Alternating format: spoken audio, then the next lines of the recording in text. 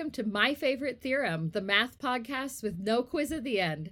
My name is Evelyn Lamb. I'm a freelance math and science writer in beautiful Salt Lake City, Utah, where fall is just gorgeous. And everyone who's on this recording, which means no one listening to it, gets to see this cute Zoom background I have from this fall hike I did recently with this mountain goat like posing for me in the back. It kind of looks like a bodybuilder, honestly. It's like really beefy.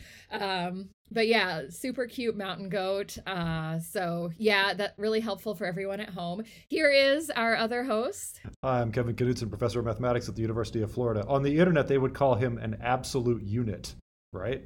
Yeah, definitely. At least they would have 5 years ago. Who knows? Shows how out of touch I am. That's right. Yeah, here we are. Yeah. Yeah. It's actually lovely in Gainesville. Yes. Like I've got short sleeves on, but it's like 75 and sunny and just everything you want it to be. Oh, and perfect. Tomorrow's homecoming at the university, which means that it's closed. This is bizarre for a parade. But as it happens, tomorrow is also my birthday, so I get to I get the day off. And unclear what I'm going to do yet. Well, just having a day off to lie in bed as long as you want. Have drink your coffee at a leisurely pace. Yes, absolutely. It'll be great.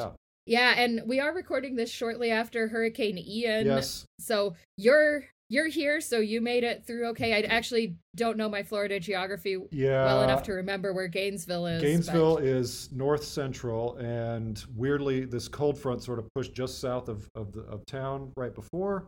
It was about 65 degrees for 3 or 4 days, which is freakish. The hurricane, of course, took its very destructive path, entering it around Fort Myers, went across over Orlando, then to the Atlantic side. We got about a half inch of rain. It was, we were expecting like 10 inches, and then that weird path happened. It's of course a lot of our students, their homes have just been devastated. It's a rough time, but the governor and the president are at least putting aside their differences temporarily and making some good progress. Well, we'll see. It's going to be a long rebuild down there. And it's a beautiful part of the state, and I feel bad for everyone down there. But yeah, definitely. It's not the first time, Yeah. So well, yeah, I hope it continues to progress on the cleanup and everything. Yep. And today, shifting gears entirely, absolutely, we are very excited to have Kimberly Ayers on the show. Welcome, Kimberly. Would you like to tell us a little bit about yourself? Hi, thank you. Yeah, I'm super excited to be here, and happy early birthday, Kevin. Thanks. So I am an assistant professor in the math department at California State University, San Marcos, which is about half an hour north of San Diego. So for those of you who are less familiar with California geography. And my research is in dynamical systems and ergodic theory. Cool. Nice. And I said shifting gears because I know you're also a biking enthusiast like I am. So. I am, yes. I love to get out on my bike, and California weather is, San Diego weather, it's hard to beat to get outside. So, yeah, I'm a big bike fan. Yeah. Yeah, I the other day, someone on a local social media thread was posting like, we shouldn't have good bike infrastructure in Salt Lake because there's, we're not San Diego, so there's so little time that you can bike here. And I was like, well, first of all, that's just not true. But you do live that dream of the like San Diego biking weather all year. Yeah, it's I can't complain about it. Sure. Well, and it doesn't even really snow that much in Salt Lake, right? I mean, it hits the mountains. But you could cycle. I mean, so when I was a postdoc in Chicago, I cycled a lot, but come November I was finished, right? Yeah, because the roads just never get all the way clear. But here it's dry enough that they do get cleared, and so I am not an especially hardy person, but if you got some layers on and the ice is off the road, it's actually doable. Yeah. I discovered, this was a pandemic discovery because I grew up in Texas and I would just put my bike away in like November here, but decided mental health wise that I really needed that during especially the height of that our first COVID winter. Right. Anyway, lovely to have I guess 3 people who enjoy biking on this show, but we are not here to talk about biking. We are here to talk about Kimberly's favorite theorem. So yeah, what is that? So my favorite theorem is a theorem called Sharkovsky's theorem, which is a pretty famous theorem in dynamics. So to back up a little bit, when I talk about dynamics, right now I'm talking about discrete dynamical systems, where the idea is if you have a function that has the same domain and codomain, you can think about compositions of that function with itself, right? You can take successive compositions over and over again. And so as a dynamicist, I'm interested in looking at these sequences. Like if I start with a point x in my domain and then I apply f, so I get f of x, and then apply f again, get f of x, and then f of x, and so on and so forth, right? This is a sequence. And so we can ask questions about sequences, right? We can ask, like, do they converge? Or maybe if they don't converge, do they have a convergent subsequence? Do they ever repeat themselves? And that repeating themselves is actually what Sharkovsky's theorem is all about. So Sharkovsky's theorem is about continuous functions on the real line. So it's important to say that there is, at the moment, no like higher dimensional analog to Sharkovsky's theorem. This only applies in one-dimensional functions.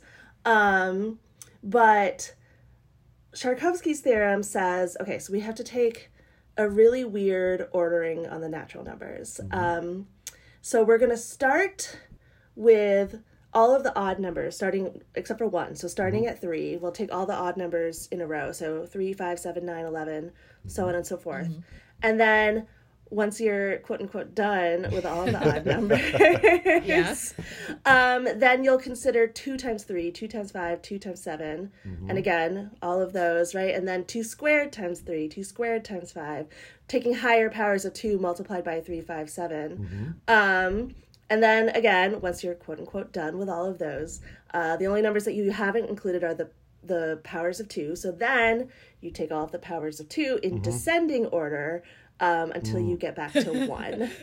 So it's not a well ordering, right? There's you have to kind of wrap your mind around this fact of like once you're done with the odd numbers, then right.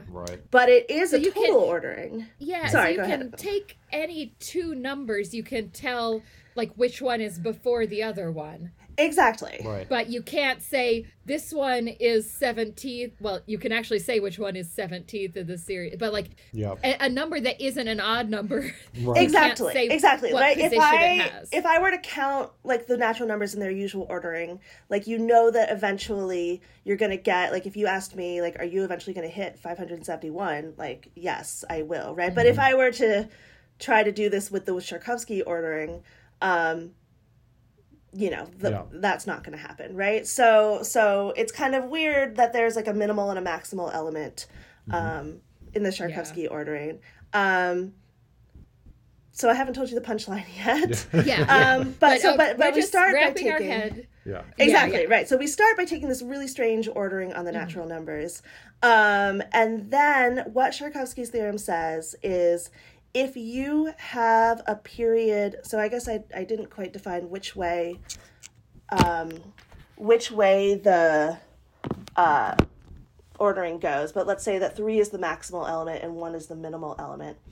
So Sharkovsky's theorem says that if you have a period n orbit for some, discrete mapping on the real numbers, then for every m that's less than n, you also have a periodic orbit of that period. So, for instance, if you have a period 2 orbit, you have to have a period 1 orbit, which is what we just call a fixed point, right? Right. If you have period 64, then you also have a period 32, 16, 8, 4, 2, 1, etc. And probably most excitedly is that if you have a period 3 orbit, then you are guaranteed to have periodic orbits of any other period. Right. So sometimes people talk about Sharkovsky's theorem and what they say is period 3 implies chaos. Yep. Yeah. Now, I haven't told you what chaos is. Right.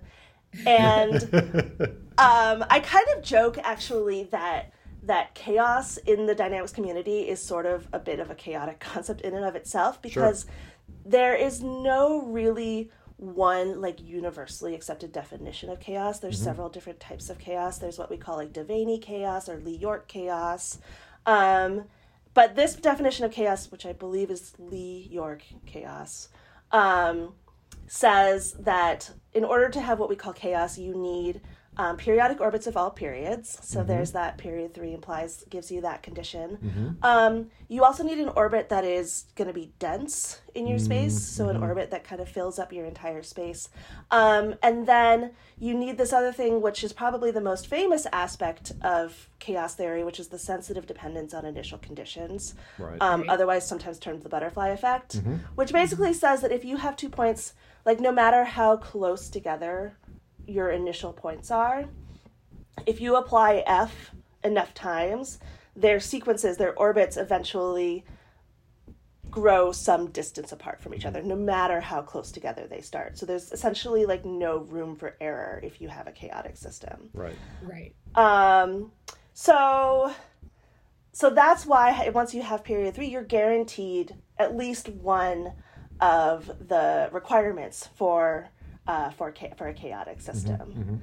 Right. So my students asked me the other day, they were like, what's your favorite number? And I was like, oh, that's a really hard question to answer. But I think it has to be 3 because of this. Like if you see a period 3 orbit, you kind of automatically get excited because those are like pretty rare. So that is I guess I have to say that 3 is my favorite number. For so that we get a reason. favorite number for free. Good, you got a that's favorite right. number and a favorite theorem here. Yeah. Right. Okay, podcast. so I'm dragging a little bit this morning, and so having a little trouble with, putting some of these things together. So so we have this weird order on the natural numbers. Like, sure, I'll let you do that. I can't really stop you. Right. And so what is our F? What kinds of There you go. of dynamical systems are we talking about here? Yeah, like, so how do we see this? okay, so let's talk about a couple of famous examples. So oftentimes I've been talking about functions on the real line, but I guess really dynamicists really like studying functions on compact sets, because if you have compactness, you're guaranteed like things have convergent subsequences, so we get kind of what we call this limit behavior. So a lot of dynamicists study functions on like the closed unit interval. And so some examples are what's called the logistic map, which is a quadratic function. So it's some parameter r times x times 1 minus x. So it looks like an upside down parabola, right? It intersects the x-axis at 0 and 1. And then in order to make sure that you map back to things in between the 0 and interval, we're going to require that r be between 0 and 4. Right. If r is bigger than 4, then the top of that parabola like bumps up above 1, and there are actually cool things that you can study with that as well, but I'll talk about that another day. The bifurcation diagrams, that's what you want to talk about, right? A little, yeah, once you vary that. So that's the cool thing is like as you vary this parameter r, if you start at 0 and then kind of think about what happens as you like increase r a little bit, you see these periodic orbits appear in exactly the order that Sharkovsky tells you they're going to happen. So like you start with a fixed point, so that's like your period 1 orbit. Right? And then I believe it says once r gets above 3, that's when that period 2 orbit shows up, right? And then if you bump up r a little bit more, then you see a period 4 orbit appear, and then a period 8. And we call this a period doubling cascade. And then, of course, as you can imagine, there's only finite room for r, right? We only consider up to 4, but there's infinitely many kind of periodic orbits that have to appear, so they have to start coming at you faster and faster and faster. And then once r gets above, I want to say it's around roughly 3.87, and it's only a number that we've sort of gotten at numerically, unfortunately. Then you enter what we call like the chaotic regime, which is like, that period 3 orbit shows up, and then like we know we have out there somewhere like periodic orbits of all periods. Right. So it's so people might be familiar with this bifurcation diagram, which shows kind of like where the periodic orbits appear, and it starts off like on the left hand side looking pretty simple and smooth, but as you go to the right hand side it gets more like fractally looking, and that's because once again like those periodic orbits have to show up more and more and more quickly, right, as R increases in value. So it's very cool. You are just blowing my mind that there isn't just like what I thought was going to happen here was like we would only get these powers of 2 ones, and then you were going to tell me a different dynamical system later that would have, but like, because it makes sense, it somehow makes sense to me, like, okay, at 3 we get this, at 3.5 we get this, at 3 and 3/4 we get this, and like the fact that like we at some point do shift to this period 3 place, right? And we can't even know what the number is. Right. Like, I'm sorry. And these functions are so simple, right? It's just a quadratic it's a tent map basically, right? It's just, I know it blows my mind every time I think about it. So okay, so you're seeing the beauty in this theorem now, and just how cool it is, and I guess I'm gonna shift gears. Pun completely intended there. Yes. Once again, because not only is the statement of the theorem really cool, but the proof of the theorem is really incredibly beautiful. And so I'm gonna do my best to explain it without being able to draw anything. But let's talk specifically about the period 3 implies periodic orbits of every other period. That kind of statement right there. So let's suppose that you have a period 3 orbit. So you've got 3 points on the real line, call them A, B, and C, such that like f of A equals B, f of B equals C, f of C equals A. So they go in this cycle, right? You can label, so that's going to partition at least between those into like 2 different intervals, right? So let's say that you have A, B, and C kind of arranged from left to right.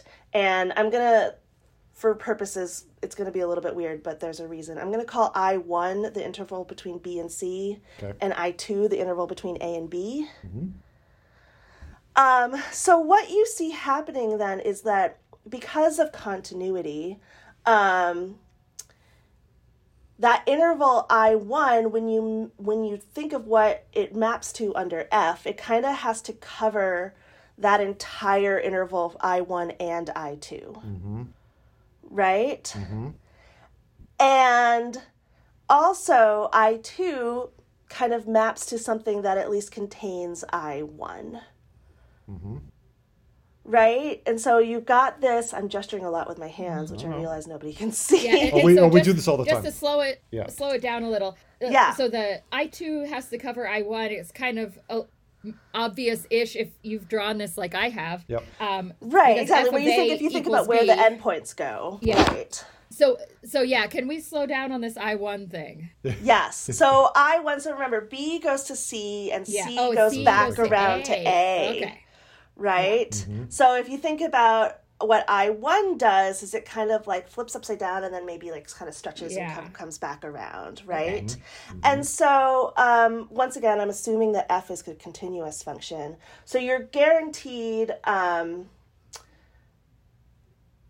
like kind of fixed points when you map like an interval to itself, right? If you have a continuous function.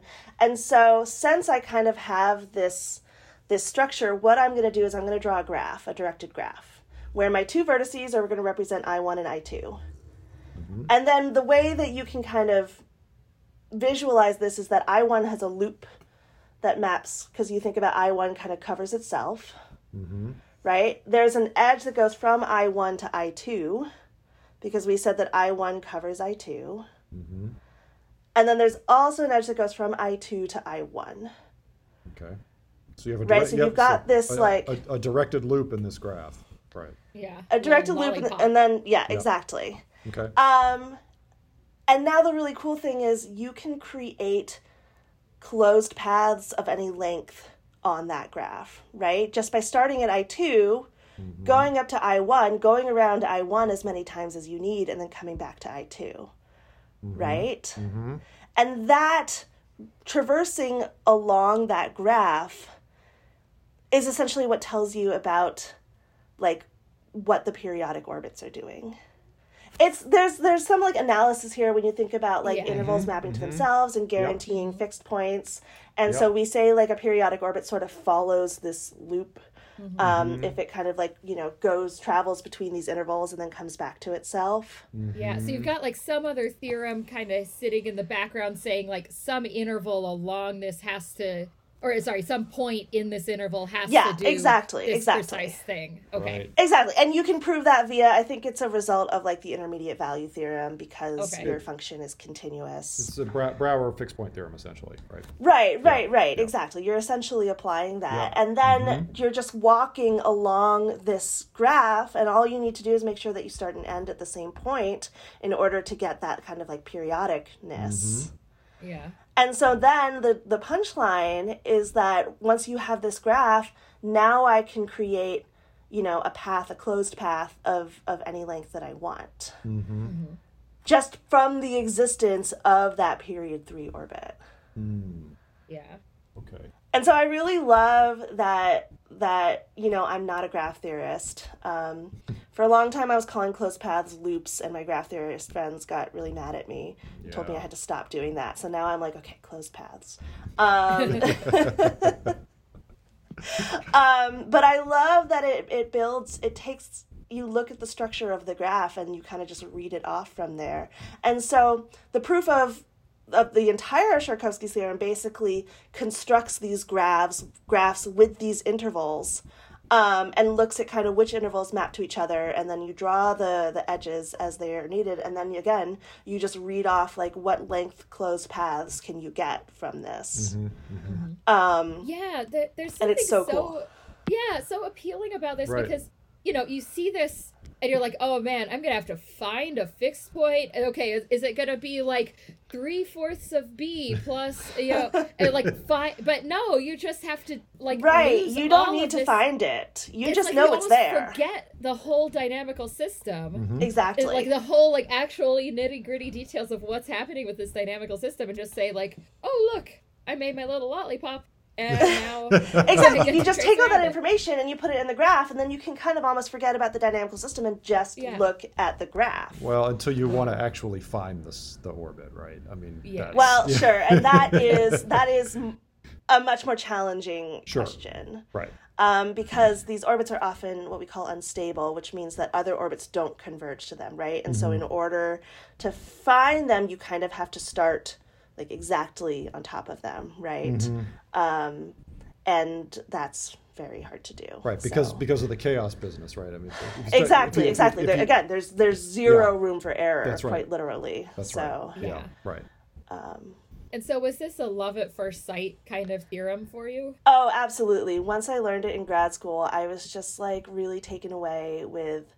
I started by being really captivated by this ordering on the naturals, because I was like, I never thought to like rearrange the natural numbers. Like the usual ordering seemed good enough to me.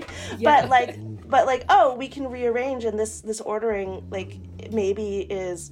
Sorry, my dog is groaning behind me. I hope that's not coming through. We can take this different ordering and it still like makes sense. Like I can still compare any two natural numbers, but it's just completely like violates my intuition. And then I saw the proof and I was like, oh, that's just beautiful. Like that, taking all of this information and reducing it down to this directed graph and then just like reading off the graph is just so cool to me. Yeah. So I'm kind of maybe opening Pandora's box here, but so we just did the period 3 implies the all other periods kind of thing. So is the proof if you wanted to show that like period 7 implies period 9 or something, do you do the same kind of like? It's the same idea. Yeah. You draw again, think about a period 7 orbit, you label the intervals in a kind of a very specific way, and you have to be a bit careful about the way that you label the intervals to make sure that like which intervals are going to cover which ones, right? Yeah. And then, but then again, you draw the graph, and then you can just read things off the graph. Okay. Okay. Interesting. So that's exactly how it works. And so there is kind of a generalized graph that has structure that's a little bit too difficult for me to explain right now, but we'll say like take an arbitrary natural number k, we can kind of generally describe the structure of what that graph is going to look like, and then we can describe what the lengths of the closed paths are going to be. Right. Okay. Yeah. Okay. So cool. So like I said earlier, before we started recording, I've heard this period 3 implies chaos. It's such a great tagline and stuff. And I always nod like, yeah, it totally implies chaos. And I have looked at this a little bit, but I'm really happy to get to know a little more about what this theorem actually means, so I don't have to just pretend I actually understand what's going on anymore. It is a really cool, like you said, tagline to this theorem. It's very punchy and kind of succinct. Yes. Yeah, very cool. So, okay, now I got to know. So the other part of this podcast is, we ask our guests to pair their theorem with something. So what pairs well with Sharkovsky's theorem? Okay, so I gave this a lot of thought, and I think I came up with a really great pairing. Okay. I don't know if you have all ever watched taffy pulling videos. Absolutely. Yeah. So I actually wrote an article about, right, I remember this, dynamical systems in taffy pulling. So I will say I don't personally particularly enjoy taffy. I think it's too sweet and sticky and makes my teeth feel kind of weird. But I could watch videos of taffy being pulled for hours. So the idea, and I don't make candy, so I don't necessarily know what I'm talking about, but my understanding is they have this big mass of sugar that they've boiled, and they need to basically aerate it, they need to introduce air into it somehow. And so you can do this either on a machine or by hand. But basically, the taffy has to be kind of stretched and then folded back on itself, and stretched and folded back. And they just do this over and over and over again. And I think about, I'm like, well, that's exactly what we're talking about doing with the unit interval when we talk about a continuous function on the unit interval. We're kind of deforming the unit interval somehow and then putting it back on top of itself, and then just doing that over and over and over and over again. Right. Yeah. So okay. Sorry, go ahead, Kevin. No, I was just going to say, this reminds me that, so Evelyn, I think, had this diagram of the taffy pulling machine in your article, right? It's really fascinating. It's how these is it three things? Yeah, it's 3. Right? 3 shows up everywhere, right? These 3. Yeah. And now I don't know anything about this, but I wonder if that's intentional. And what's also really cool is sometimes they'll put, if they're going to dye the taffy a certain color, right, they put a little bit of coloring just kind of somewhere in the taffy, and then as the taffy gets pulled, that color works its way through the entire thing. And I like to think of that as an analog to the dense orbit. Right? You start in a very concentrated little area, but slowly this dye works its way throughout the entire mass of candy. No, I think that's actually an excellent analogy. That's exactly what's happening, right? So I wonder if the inventor didn't know this theorem, of course, but somehow taffy pullers intuitively knew that 3 would do the trick. 3 was going to be the one that would work. Right. Yeah. 2's not enough. 2's just going to kind of do what, but just sort of flip it over itself. But 3 will really, braid it at least. Yeah, it's cool. It was so long ago at this point that I wrote that I can't remember some kind of the punchline of my article. I might need to go find my article and read it again. Be like, oh, that person really wrote so well. Yeah. But yeah, that's fun. And actually, as a kid, I loved taffy. But as an adult with various tooth and jaw problems. It's not the very friendliest candy for some of those. Right. No, it's not. But at least you can watch videos of taffy being pulled without having to actually eat it. That really is the fun part. Yeah. So, and there's actually there's one more thing that I should tell you about Sharkovsky that is very cool about it. Okay. There's this thing that's called maybe this is not quite correct of what they call it, but they call it the Converse Sharkovsky, which says that, so we have this ordering on the natural numbers. There is, for every kind of tail of that ordering, there is going to be a continuous function that has exactly periods of those exact periodic orbits of those exact periods. And like none before it. And none before it. So, for every single one. Okay. So it's kind of like this sharp, it goes both ways. Right. Yeah. So for every natural number, there is a dynamical system that has that many of that order, but then everything less than that in the Sharkovsky exactly, order. But nothing that came before. Right. Okay. Yeah. So it goes both ways in a way. Right. So there's something with an orbit of order 57, but not 55. Right. Exactly. Okay. Exactly. All right. Interesting. That's very cool. I think that's also a very cool result. Yeah. Dynamics is hard. It's just so weird. Yeah, it is. Yeah. And I feel like I'm constantly having to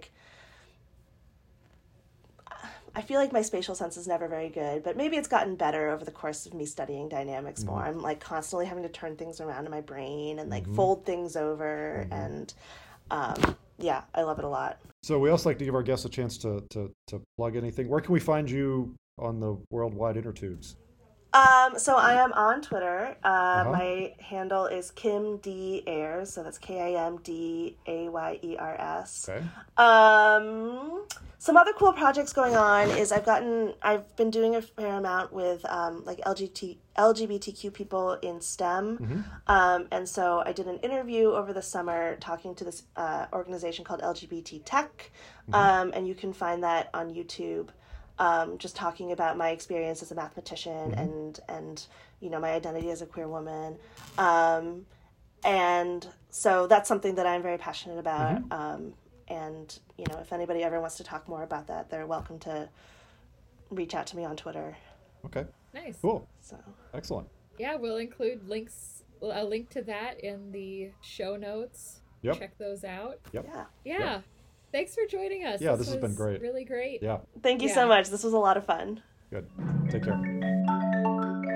Thanks for listening to My Favorite Theorem, hosted by Kevin Knutson and Evelyn Lamb. The music you're hearing is a piece called Fractalia, a percussion quartet performed by 4 high school students from Gainesville, Florida. They are Blake Crawford, Gus Knutson, Del Mitchell, and Bao Chan Wen. You can find more information about the mathematicians and theorems featured in this podcast, along with other delightful mathematical treats, at Kevin's website, kpknutson.com, and Evelyn's blog, Roots of Unity, on the Scientific American Blog Network. We love to hear from our listeners, so please drop us a line at myfavoritetheorem@gmail.com, or you can find us on Facebook and Twitter. Kevin's handle on Twitter is @NivikNozdunk. That's Kevin spelled backwards, followed by Knutson spelled backwards. And Evelyn's is @Evelyn J. Lamb. The show itself also has a Twitter feed. The handle is MYFAVETHM. That's @MyFavoriteTheorem. Join us next time to learn another fascinating piece of mathematics.